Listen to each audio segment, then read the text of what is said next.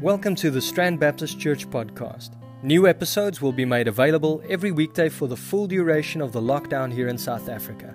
For more information, please visit our website at www.strandbaptist.org.za. Thank you for joining us and welcome.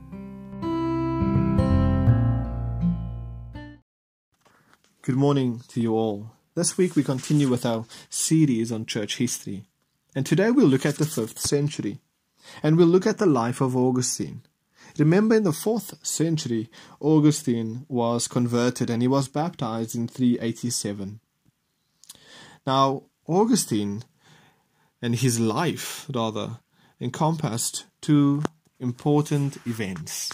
And the first being the very sacking of the city of Rome in 410 and in 455 through the barbarian tribes which swept into Italy. And in this, Rome's reign of power over the nations was broken.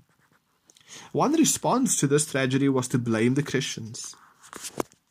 Now, at this point, it's important to remember the conversion of the Emperor Constantine. Remember, after the famous Battle of Milvian Bridge in 312, he claimed that he was giving victory through Jesus Christ when he heard the voice say, "In this sign, conquer."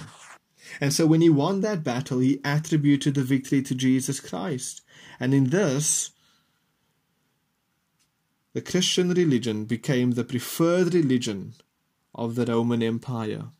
And so for many living in Rome, they saw the sacking of Rome as a judgment from the old gods, a judgment that the old gods were abandoned. And Augustine responded to this in his famous book, The City of God. And here he argued that from the beginning of history, fallen man has been building his own city or his own kingdom against God. And he argued that any kingdom not grounded on the kingdom of God is bound to be temporary, it is bound to be transient, and it will fade away. The only lasting city or the only lasting kingdom is the one that God is building in Jesus Christ. And to those who wish to lay blame for the destruction of the great city of Rome at the feet of Christians, he declared, and I quote, "This is no surprise to us, to see the kingdoms of men rising and the kingdoms of men falling, because our commitment is not to eternal Rome. Our commitment is to Jesus Christ and exclusively to the kingdom he is building." There are two kingdoms. There are two cities. The city of man and the city of God. And yet, only the one, the kingdom of God and of his Son Jesus Christ, will last forever. Augustine was also involved in a second important event in the life of the church in the 5th century, and it was called the Pelagian controversy, named after the British monk Pelagius. Pelagius was reading Augustine's famous autobiography, and as he was reading, he was struck by this prayer. And the prayer read, quote, "Grant what thou commandest, and then command what thou wilt." End quote. In other words, for Augustine, man was so fallen, man was so broken, man was so sinful that he was utterly dependent upon God's grace for salvation. "Grant what thou commandest, and then command what thou wilt," he said. For Augustine, there was absolutely no one who could practice the self-control, who could satisfy God's law and demands merely by willpower. Augustine believed that unless God gives man grace, he cannot be saved. And these words made Pelagius very uncomfortable. He believed in a kind of pull up yourself by your own bootstraps gospel, in which human beings can amend their lives and be saved by their own efforts. And this battle raged on.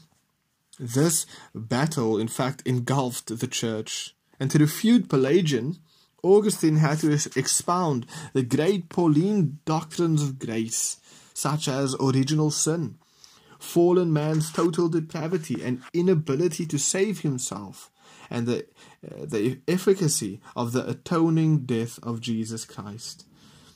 These enormous biblical teachings of Augustine won the day against Pelagius in the church. So what can these events teach us? Well, number one, it is important for us to remember that we cannot trust in horses and in chariots and in the strength of man.